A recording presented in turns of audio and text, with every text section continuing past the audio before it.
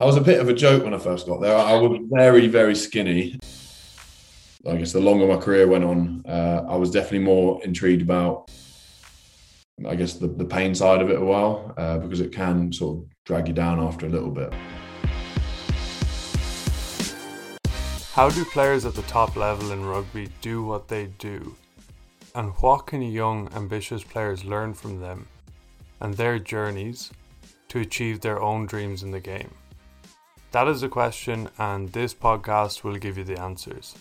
My name is Brian Moylett, former Irish age grade international player, now mental performance coach, and welcome to the Off-Field Rugby Pod. Hey, hope you're keeping well. Welcome back to the pod, or if it's your first time here, welcome and cheers for clicking in. Today I'm chatting with George Kruis, who won 2 Six Nations titles with England and 3 European titles and 4 premierships with Saracens. In this chat you will learn about the culture at Saracens, how forward thinking they were over the last 10 years and what it was like in the setup. And you'll also hear a less traditional route to the top, as George wasn't looked at by any pro teams when he was in school and had a kind of different journey to most. We chat about mental health, concussion, and why he decided to walk away from the game at only 32 when he was fit and healthy. George also tells what it's really like to play under Eddie Jones, how he found playing in Japan, and we chat about his business 4-5. 4-5's mission is to help people lead happier, healthier lives through the power of CBD and vitamin supplements. I personally take CBD myself and find it really helps you to relax and is a good alternative to painkillers. And also, George said to me off air that he would like to give away a £100 gift card for 4-5 to a listener of the pod. So you can go over to my Instagram at offfieldragby now to enter that. It takes 10 seconds. And as well as that, all listeners of the pod can get 20% off 4-5 products at 45.com if you use the code OFRPOD20. Make sure that you're subscribed to the pod so you don't miss an episode, and also check out some of the earlier pods. So here's episode 55 with George Kruis. Dealing with money can be very stressful, and especially with everything that's happening in the world right now and stock markets crashing. If you're not an expert, it can be difficult to know what to do. Sparks Wealth is an Irish financial planner, and they are experts when it comes to dealing with finances and helping guide you on what's best for your situation. You can book a free call with Will now at Sparks Wealth on their website, sparkswealth.ie. Recently, a family member of mine did just that and was so happy they did so. They said Will guided them through everything in a simple, easy to understand way, no jargon, and it was a brilliant experience. So that's sparkswealth.ie. So how did you get started playing rugby? Good question. I got 2 brothers, and one of them used to play down at a local rugby club. Probably a lot like a fair few people, really just got stuck in through more the grassroots bits, and then picked up a little bit at school and took it from there, really. Nice. And you play any other sports growing up? Not really. I did a bit of swimming, did a bit of gymnastics, but like really not too much. It was pretty rugby focused, to be fair. Nice one. And when then you said like school, when did you start to, I suppose, enjoy it, get serious about it, or that kind of stuff? Yeah, for me, it's slightly a bit different. Like a lot of lads who have been in the professional setup would have done academies since they were sort of 13, 14 or so. But there'll also be a good number of people who, go through uni and then filter in that way. So I was kind of in the middle of that. I got a trial as soon as I left school at 18. But until then, it was pretty social rugby. I enjoyed playing, but I'd never been to like the gym, never focused on nutrition, and I'd never done like, extra skill sessions and so on like that. So, I got a trial straight after school, and with a bit of luck, I managed to stay there for a couple of weeks and then went from there, really. Nice one. So you say there, yeah, social rugby, and then just a trial came up. Yeah. How did that come about? Yeah, I had a schoolmate a school teacher, sorry, who knew Nigel Ray, who's the founder, not founder, he's the head guy at Saracens, and he had introduced a couple of other players like Richard Horton and a few others along the way, and he was just like, look, I think it would be good for you to go check him out, and obviously vice versa on the other side. So I did go there. I cut my knee open quite badly on like the first day of a week-long trial. But subsequently, since then, I had been told that I was definitely going to be let go after that week. So it worked out quite well that I did cut my knee open, and I sort of give me a bit of time to rehab, but to show a bit of improvement in a number of different areas. Nice. And around that time, like when you were 17, 18, were you keen on like pursuing professional rugby? Were you keen on going down that route? No, honestly, I was like as keen as like someone would be, but I thought it was a pretty unrealistic sort of setup, because I'd done like some southeast or some county stuff, but I mean realistically everyone does that, and it's sometimes a bit of a joke. So I think where I knew I was at compared to like some of those lads in the academies, I was a good way off. Like I said, I hadn't really done any sort of gym programming, any nutrition bits. I just, there was a big gulf really. So, but I had a lot of, I could work hard. I was pretty focused. So I think that time that I was there rehabbing really allowed me to, I guess, show that I could be a bit of a project player. But I'd played heaps of rugby, your standard sort of Saturday, Sunday club and then school type setup. So I'd done lots of rugby. It's just, it's a different ball game when you head to a professional setup. Yeah, for sure. And how was it then, like jumping into that, like daunting, or how'd you find that, like going in there from the level you're at? Nah, it was mad, to be honest. It was just like, because then Sarries had they would recruit some really, really top class players, and then like, a base of like players that weren't like as amazing. So it was like to see some of these like world class players, and you come just from school was pretty odd. But now I think, in that project they then got on board a load of people who could basically work hard as a group and get along, rather than picking out like the stardust and then doing it that way. But it was brilliant. Like the level of coaching, the level of even just being in a professional setup of a gym and so on, and the nutrition side, like I saw huge changes in my either like body and that sort of muscle mass, the sort of skill set within a year, because pretty much all my job was to do was put on weight and learn to catch and run properly. So yeah, it was quite focused. Really enjoyed it. Obviously a lot of hard graft, but really enjoyed that period. Nice. And so when you went in, you said like a week trial at first, and then you cut your knee open. And so what, they kept you on, like you cut your knee and they're like, oh, we'll give him another bit of time and string him on a little bit longer. Is that how it worked? And then you say a year there. So is it just, were you kind of just going along? They were just keeping you along for the first while, or how did that work? Right. Yeah. No, like I think there's a sort of thing where if you get injured in those sort of things, that it's a good practice to bring you back to fitness. And for me, for them, it was pretty risk free. Like, those contracts or petrol money or contracts, which might be $5,000 or so, were, wasn't going to break the bank for them.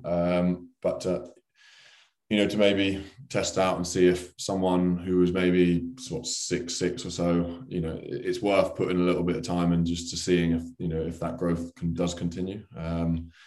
But cut my knee open. It was right on the kneecap. So like every time I moved, obviously like you couldn't really do too much. So I basically sat in the gym for upper bodies and got some good growth there. Yeah. And then was it head to Bedford for a bit, for a loan period? Yeah, I was there for maybe 6 months or so. In between, my career was pretty step loaded. So I very much was like school, into academy, into on loan, into the FA Cup version of the LV Cup, into Premiership, into international, and so on. So yeah, I spent maybe 6 months at Bedford, which was brilliant, and I think that's a good system.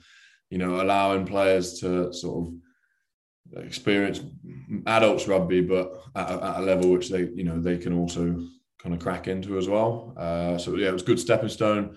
Good to meet and greet a fair few other people. Obviously, some people have been in it for a fair while. So back at Saracens, we were still training as an academy group. So I think to get that sort of age group difference and sort of levels of experience in those different things was brilliant. And yeah, I like my time at Bedford. It was a good crack, really good. Yeah, and you mentioned there like the progression or whatever, but it was pretty quick for you, wasn't it? I don't know. It was steady. I would say, like, obviously you see some players never get there. You also see some players get there and when they're 18, 19, 20. So yeah, I think for me I was I have to work that one out, maybe 22 or 23 or 24 when I first got international. But I think like it was what was good was I could see the constant steps going up, even through sort of some injury periods. To get your first LV Cup, then Premiership, then European starts, and so on. So yeah, obviously, like you're always eager to progress as quickly as possible. But I think, especially in a position like mine, it's probably more of an experience-led one. So if you're in that sort of area when you're 25 onwards, is not a bad thing because you'd have had a good amount of experience as well. So yeah, and as you're like progressing through at the start, say, was there ever any kind of imposter syndrome where you say like there's boys in academy from the age of 13, 14, so like you would have gone in, I'm sure, and there's pretty much most other lads have been there for a few years, they know each other, they know the setup, it's quite different. Was there ever, as you're going through, like thinking like, oh geez, I don't know, should I be here? Definitely when I first got there, like honestly, I was a bit of a joke when I first got there. I was very, very skinny. I got like just standard stuff, which they'd have done heaps of in terms of like just making sure your limbs can move properly, you're conditioned for X amount of minutes, you can pass properly, like all these things. I was just like very out of my depth. But like I said, I get enjoyment, I get good sort of buzz out of at least chipping away at stuff. And for me, I could see good initial gains. So even if it was like what can you squat? It was like terrible at start, and then slightly less terrible, and then slightly less, and then to a level which was just okay at the point. So like those sort of things were quite intriguing. It was quite interesting for me to see. Okay, well, if I eat the right stuff, if I do the right training programs, if I do this, then everyone's coachable, and I think that's. As long as you're keen and you put the work in, I think that's where I sort of created my growth and I guess my motivation and my appetite for it continued off that.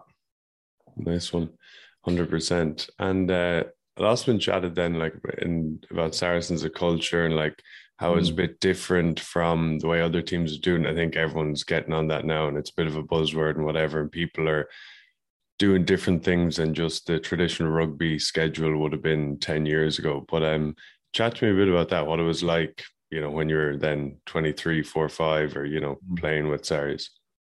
It was brilliant, like really good. I think they nailed it.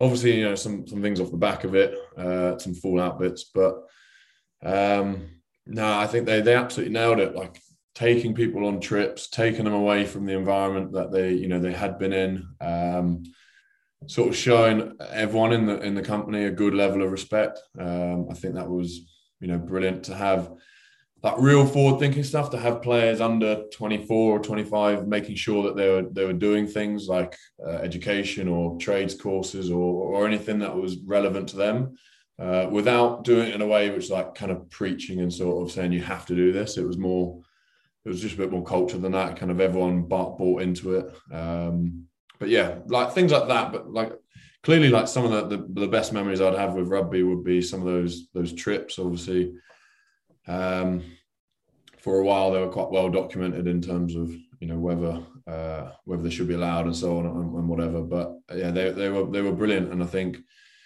like going away on after a game on a Saturday to a different country for 3 days, and then having a front up on the weekend, once you've put your body through a bit of a stinker in the week, it was brilliant, and we had a brilliant record of backing them up. And I think those sort of things, if you can build on them, they become quite exciting, quite a bit of something to draw from, a bit of motivation to draw from.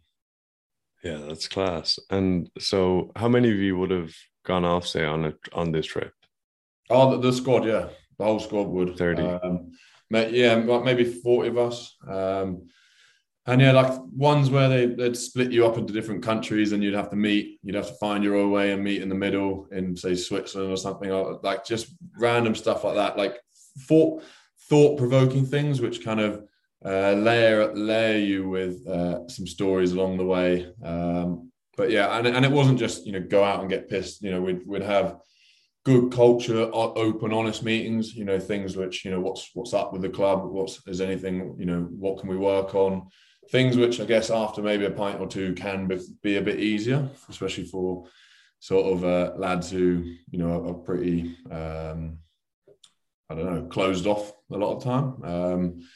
But yeah, I think those sort of things, and you got stories off the back of it. That it just creates a bit of a buzz, a bit of excitement, a bit of something to look forward to as well. Because if you got them kind of 2 or 3 times a year, like those winter months can get pretty long and tired, and like it's raining and snowing and sleet, and to have something like you could go away to, I don't know, somewhere with a bit of sun for, a few days. It's amazing what that does for the attitude and sort of the build up, the narrative within the season, because otherwise you're just talking the same stuff all season. I think it's a really smart way of breaking stuff up. And yeah, I think money really well spent, to be honest. Like you look at, what those things cost, but then also you look at what they give. I think a lot of people just look at what they cost at the beginning of the day, and really, can't maybe be as forward thinking or so on to see what they actually give. Not just in terms of performances, but also in terms of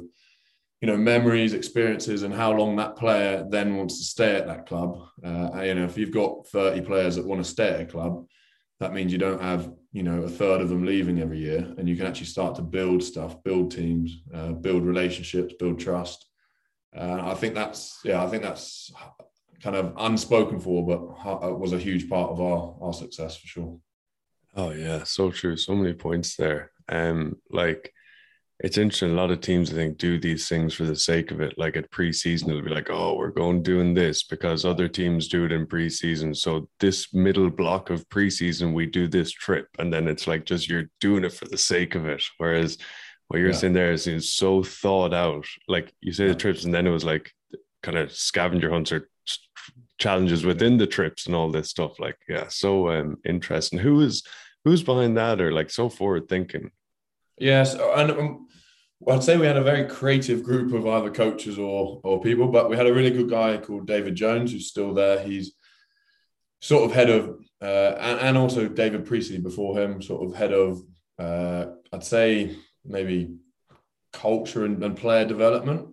But obviously that's quite a wide topic in terms of, he'd help people with university, he'd help people with, psychology, sports psychology, help people with a number of different things. But I guess their role was to make sure that a player is in a good spot to essentially be as best as he can be on field.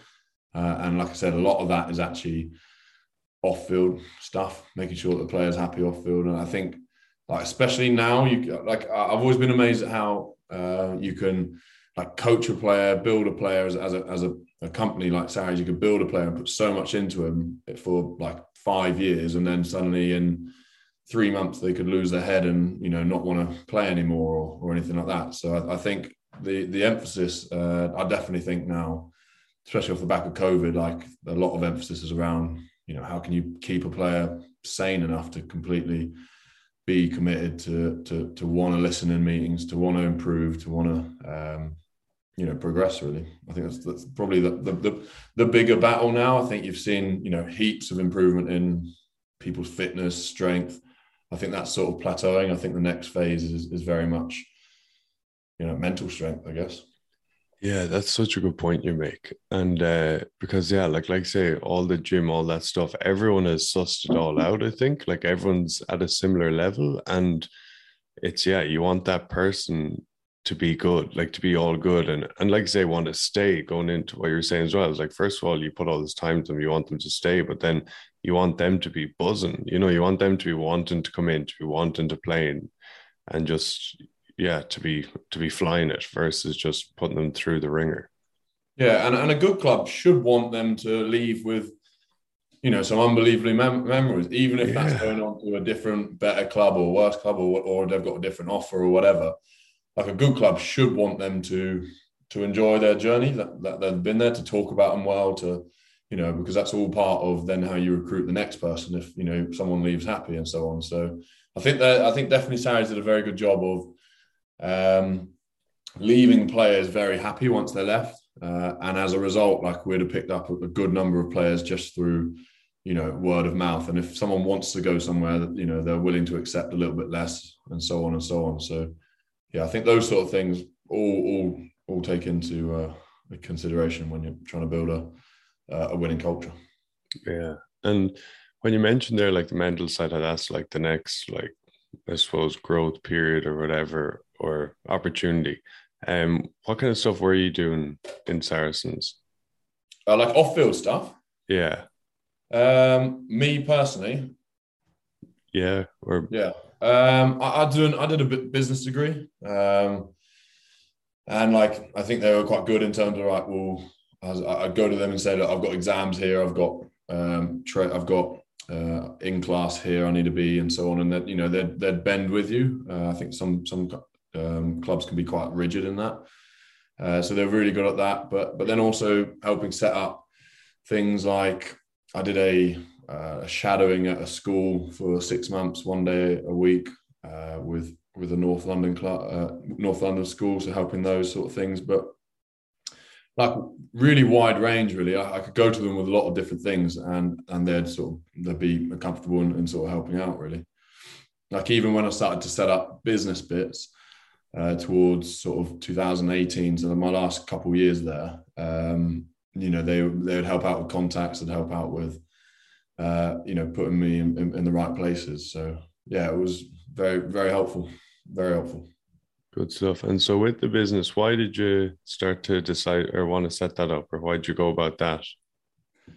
I think I've done a degree, and I guess more on the like the actual use case side, like myself and Dom Day, the other co-founder, both in 2018, both got injured, both had operations in January and February, and WADA, which is the World Anti-Doping Association, so they're the ones that test us for banned substances. They took CBD off, which is a cannabinoid, which is and they took that off the list. So essentially, we were both injured, looking for ways to recover quicker, within the boundaries of what we could do.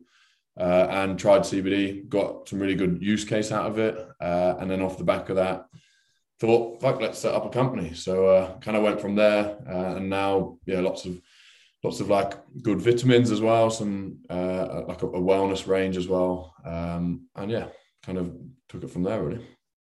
Cool. So the two of you had this idea, and then how'd you go about starting, or how'd you? Yeah, no, I've had, like, it is interesting. I think you just got to do it. I think so. The first steps really just setting up a company, a company's house, and I think like what could be good for useful for like athletes is like, if you want to start a company, these are the first 10 steps in doing. I think that it could be useful, and I know the RPA are looking at those sort of things. But essentially setting up a company at company's house.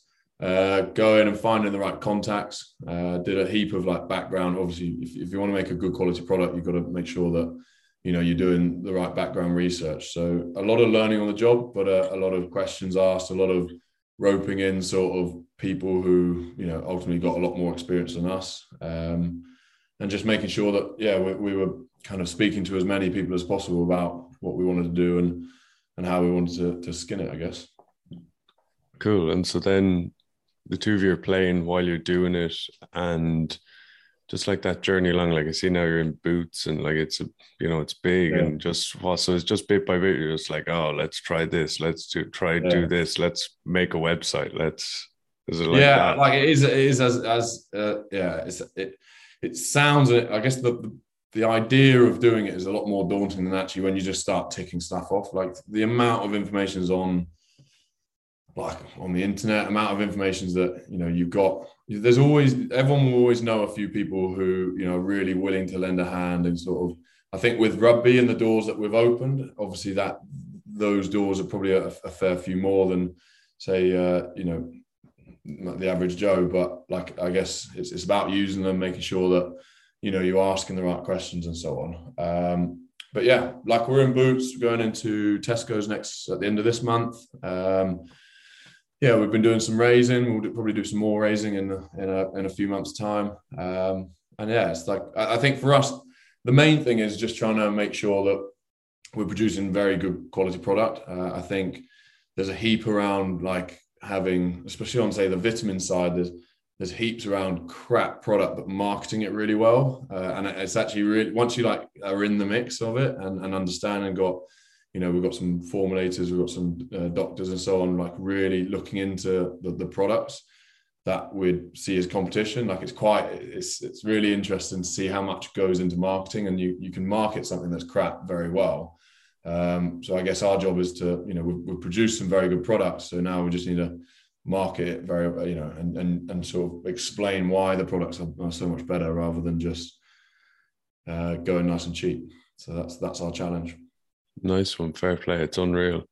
And with the like CBD in sports, like I think it's great, and it's brilliant that it was taken off and all that. And definitely, I think it's something going forward, versus taking painkillers so much. And have you seen? I see on your Instagram like different players like taking it, but have you seen an uptake or people interested in it? Other players like wanting to try it out and that kind of stuff.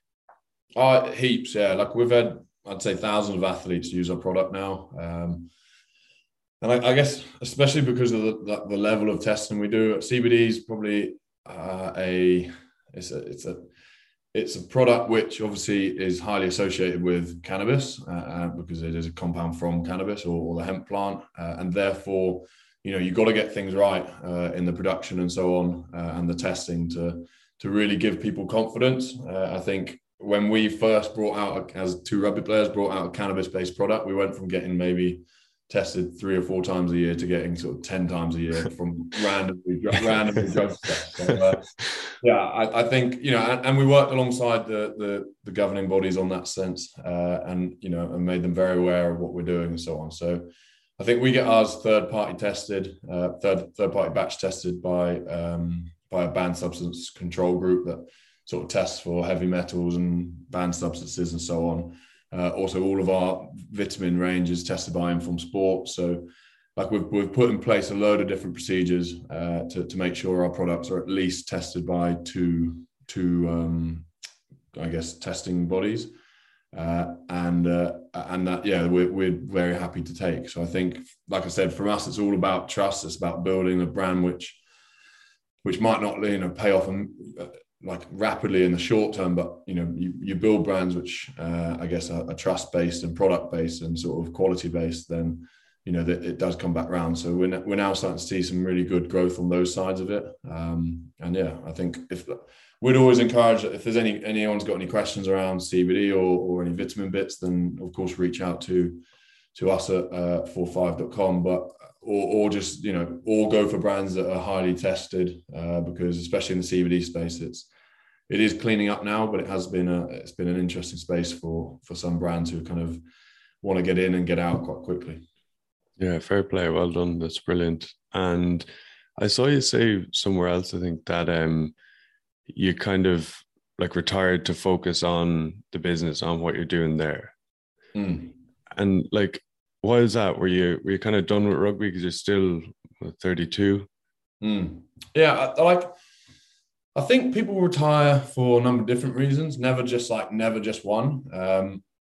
And for me, I'm quite like I said, I'm quite like memory or sort of experience based. I like to try. I don't want to basically stuff as many as I can in my lifetime. So I think for me, I've done rugby for 14 years. I can still walk. My back's a bit sore, but I can still, I'm still present instead of like really hanging on to the last couple of years. But then also things like sacrifice of weekends, friends, relationships, all those sort of things. But yeah, I think the biggest thing was I have a very good opportunity with 4-5, and I think for me it's a case of can I grab that? The way up would be to come back, and try and work for maybe a World Cup or work for a Premiership sort of spot and get in that sort of route, but. Yeah, for me, it was a case of balancing everything up. Really, I had a good 3-month sort of decision process in how I and looking at the different levers or different areas in my life that and for me it was like it just about came on the business side that I wanted to go down that route rather than continue with rugby. So yeah, it was definitely a balance of where I'm at, what I'm doing, physical health. What's going on with everything in the mental side at the moment in terms of concussions and all that. So it was a balanced approach to see and explore the next chapter of my life.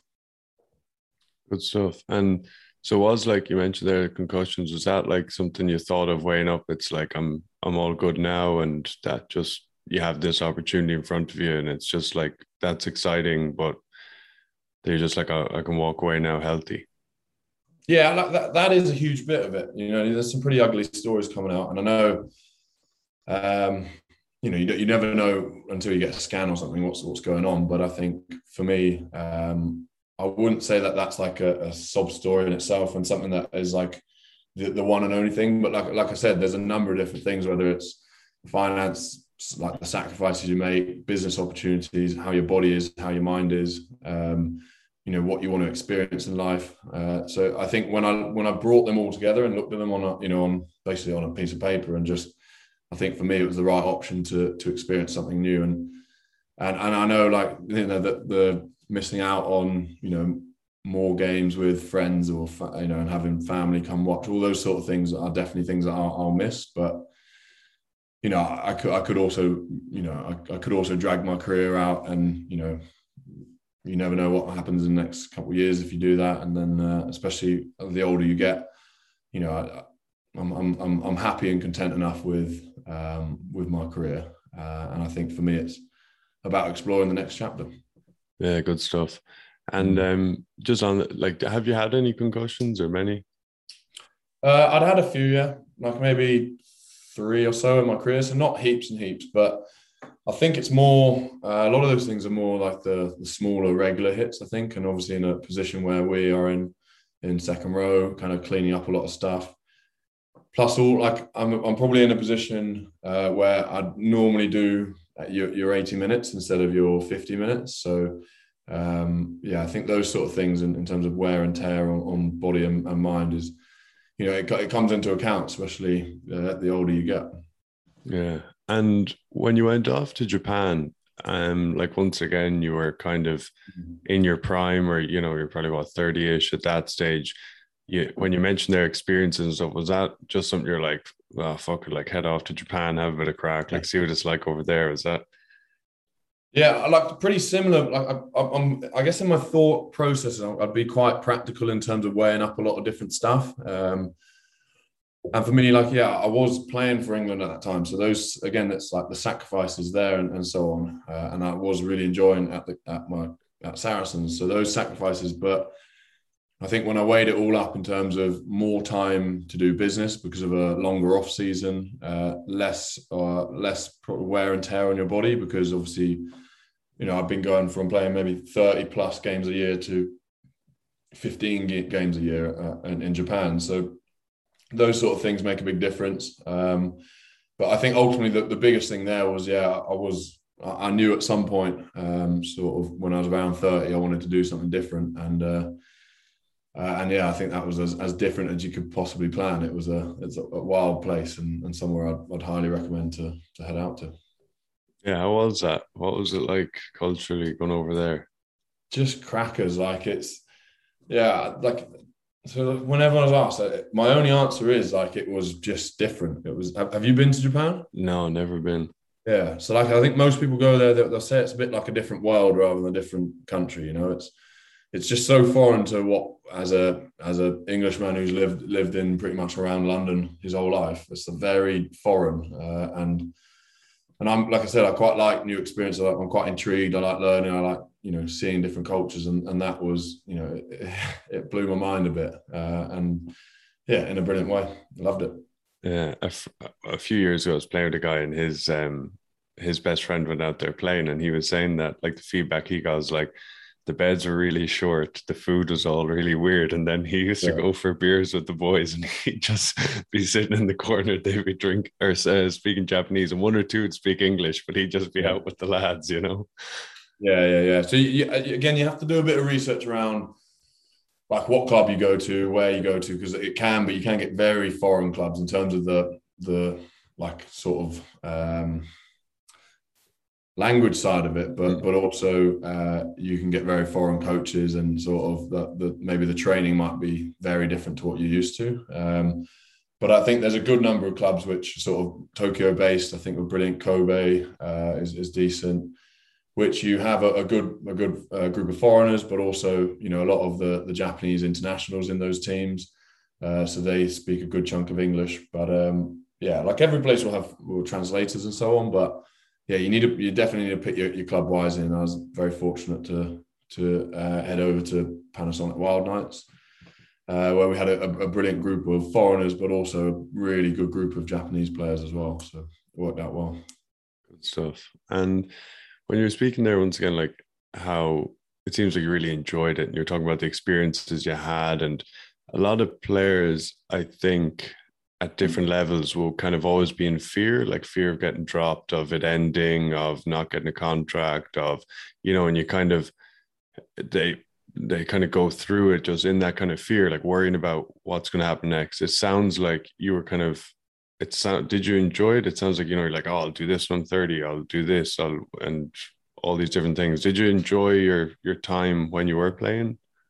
Yeah, absolutely. I think that's like, given, I think, especially in like the Sarries period, when we initially started to win some trophies, I think my mindset was very much around the trophies and sort of trying to get them under my belt. But I think the more, like, we're very fortunate to rattle through a few trophies. So I think that the further down, I guess the longer my career went on, I was definitely more intrigued about enjoying that process of the whole journey. And because like, you realize quite quickly that you have a goal in mind or whatever, which might be a trophy, or business might be a promotion or whatever it is, and you work like really hard for that, and then it goes quite quickly, like you're on to the next season or whatever.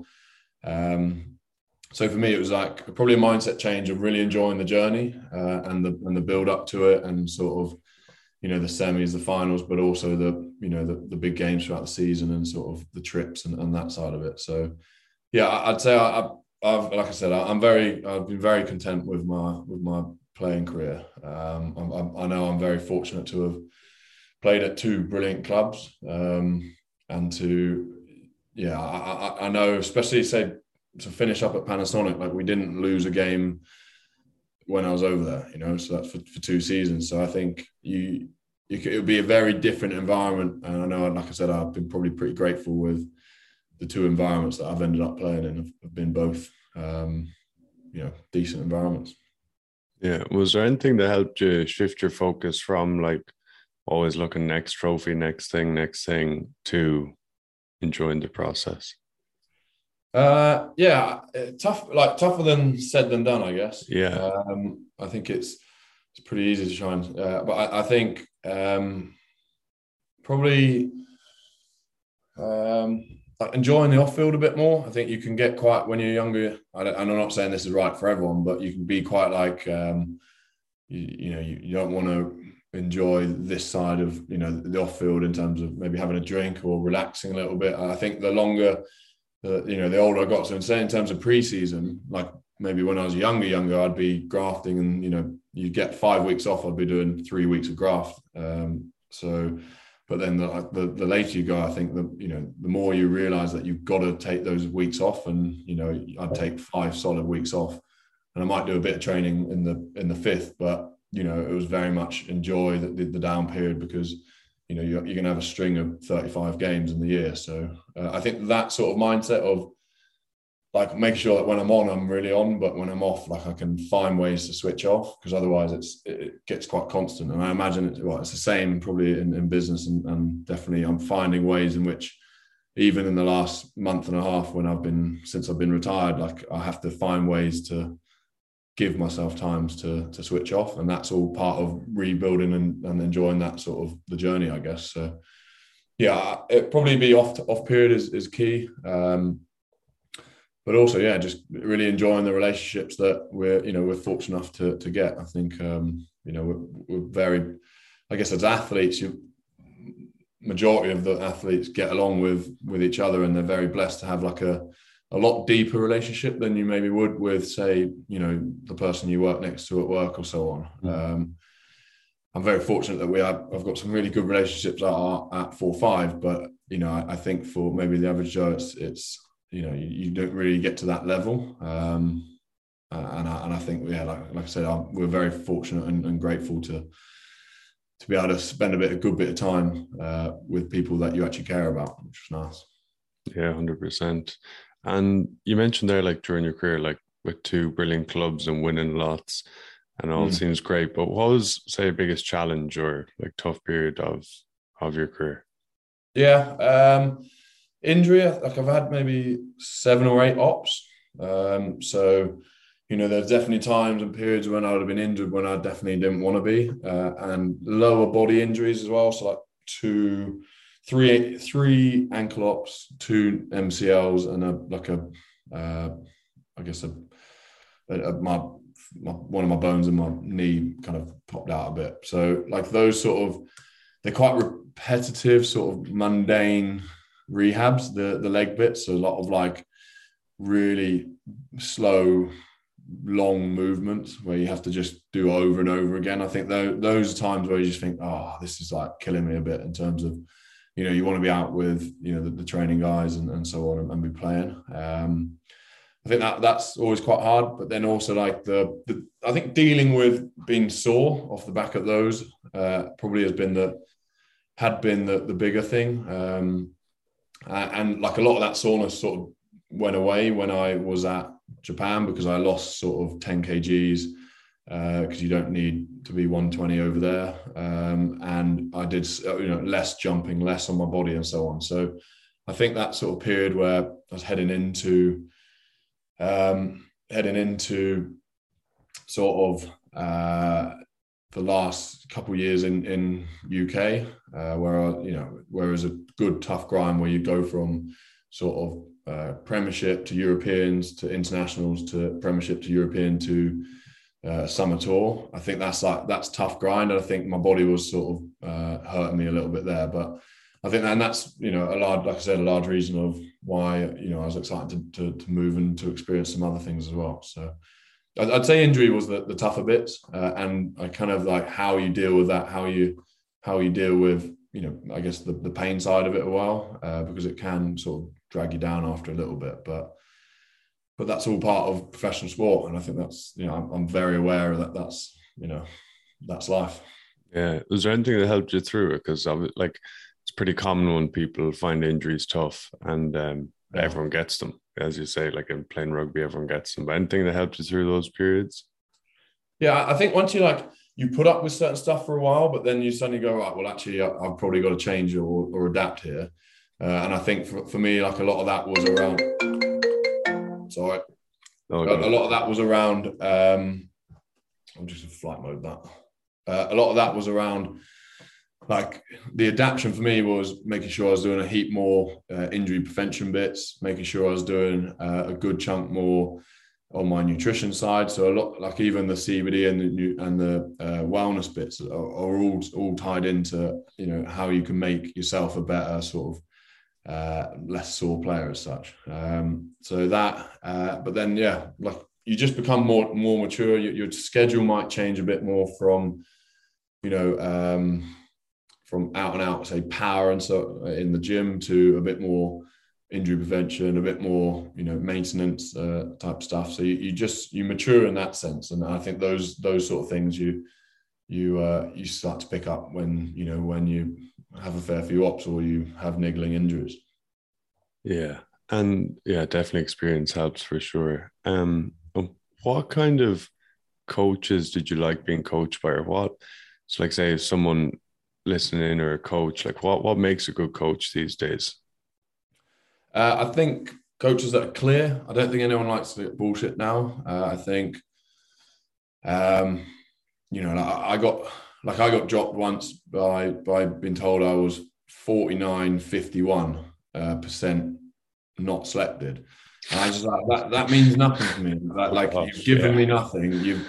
The only thing you've given me is like just crap information, which I don't even know how to process, or I had no motivation off the back of that in terms of, oh, I could go and do this to achieve this. I could go and change this. So I think that sort of like useless, fluffy information is something which I'd try and I would not respect a coach for that, and I'd ask for more. But then you get, you know, your people like Eddie Jones who are ridiculously clear with me in terms of, right, you'd need to do this, you need to do this, or you're doing well in this, those sort of bits. I think, I like the clear cut sort of conversations. And I think a majority of players do. I think the ones which don't are maybe ones which probably know that the answer is one they don't really like to hear and therefore might like a fluffier answer. But I think the ones that maybe generally want to improve and fight for their positions are ones which will always, you know, take the honest feedback, but also, you know, if you're doing well, then it's good to be, you know, encouraged as well. Yeah, it's actually such a cop out and so cowardly from coaches. It's a cop out, yeah, it is, because no one likes to do those sort of meetings. But like, if you can do it open, honest, and there's reason behind it, then that's like, and even if the reason is, well, this player is a different type of player than you, then you can understand that because he's got to pick a game plan and so on. But if you're left the meeting with a guy was 2% better than me, like you can't even know what that means. It's like, it's nonsense. So I think I'd always encourage, or I'd always approach the situation quite openly as well. So I wouldn't try and fluff about it a bit as well. Yeah, good stuff. And he's my favorite coach, but Eddie Jones, how is he like playing under? Yeah, good. A huge amount of respect for him. Yeah, I think he's like, I love the media. They love to get stuck into stuff, and they've always got to write stuff. But you know, he's a coach which is his winning percentages are still, I think, the best as an England coach. He's a big tournament coach as well. So you know, I'm really excited to see how they get on in the 2023. But yeah, he's continuously like moving forward. He's learning. He's always asking questions. He's always speaking. I know like his work rate off field as such, in terms of speaking to different coaches, different disciplines, is so big. And I think as a player, that sort of gives you a bit of, it impresses you and gives you a bit of confidence that he's and their team's doing everything they can.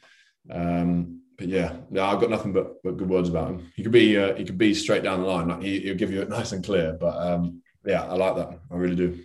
Good stuff. And when you say tournament like coach there, like for sure, like his record at World Cups speaks for itself. But what's the difference there? Like, what's the difference with, say, being involved with England during a year and then a tournament? Like,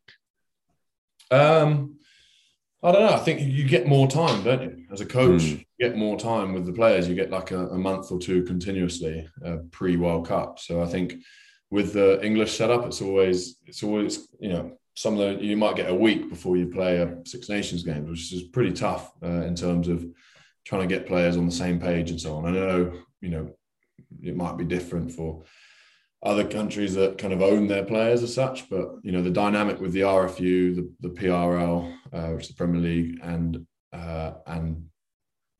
is like and is a dynamic where they don't necessarily own the players. There's a lot of bargaining back and forward in terms of time and how much game time and all that sort of side. So, but I think he does a really good job of, I think, squad selections in those sort of World Cup periods or big campaigns are quite impressive. He finds a good balance of people who want to be there, good balance of people who know they might not be in a starting lineup, but can really help the squad. So good team players, and a good balance between age and the youth and more experienced players. So yeah, it's just more time. I think is the big one there. He gets more time with the players. Yeah. Hey, thanks for your time. Appreciate it. Just two more quick questions. But what was your favorite day in your career, or if you could like relive one day in your career? I don't. There is heaps. There is heaps because, like I said, we're very lucky to have been in some big games. I did really enjoy the Barbars game, like my last one. I thought it was nice because obviously it is a bit more of a relaxed game, but also I had sort of 90 odd people there watching and sort of celebrating, a career as such. So I enjoyed that, but there'd be heaps, between the first sort of starts, all those sort of things, but also just random small games like a game against Argentina when we, had a red card for the whole game, and the way you sort of have to pull together and so on. Stacks. I wouldn't be able to pick one. Basically, I'm giving you a crap answer. I wouldn't be able to pick one. Nah, it's good. It ties in like the way you're saying like that. Your experiences seems like you really enjoyed it while you're playing, which is brilliant. And yeah, when you do that, then there's lots. And then last one, the young lad that got that trial for Saracens who hadn't played much rugby back in the day, you at say 18, what advice would you give him? I'll give him advice. Just like work hard. To be honest, work hard enough. I think there's no real substitute for that.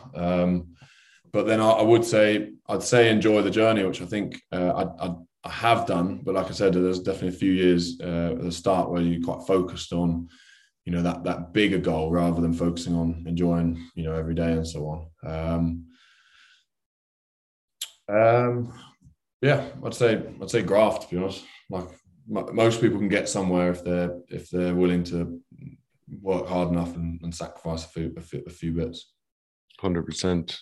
Hey, thanks a lot for your time. Congrats on a brilliant career, and cool looking at what you're doing now. 4-5. Best of luck with all that going forward. Thanks very much for having me on. Cheers. Cheers for clicking in today. Would you quickly leave a rating and a review wherever you're listening to this? Really helps other people find the podcast with the algorithm, and I love seeing your feedback and hearing that. Also, send the pod on to some friends who would enjoy hearing George's journey.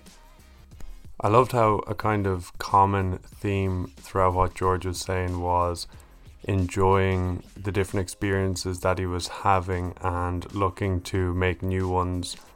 And then at the end, when he was giving advice with, of course, the importance of working hard, which I think everyone knows that to achieve anything, you have to work hard. Like, some people win the lotto, but for everything else, you got to work hard.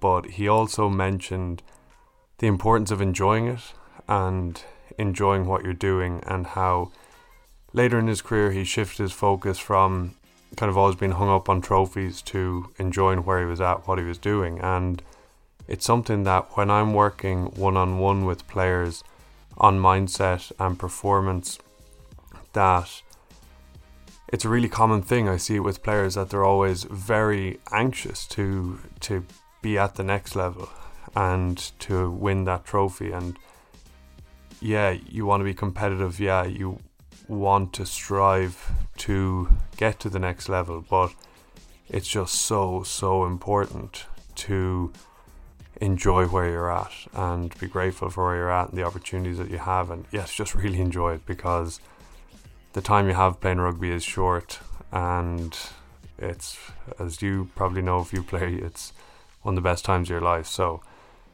Yeah, and a lot around performance as well is enjoying it. Like, you know, when you played your best rugby, you had a smile on your face, you weren't overthinking things, you're in the moment, you were just playing what you see, you weren't thinking about what the coach was going to say, you weren't worrying about the mistake you made earlier in the game, you were just having fun enjoying it. So when you can bring yourself away from the mindset of always living in the future to simply enjoying where you're at right now, the outcomes actually are better.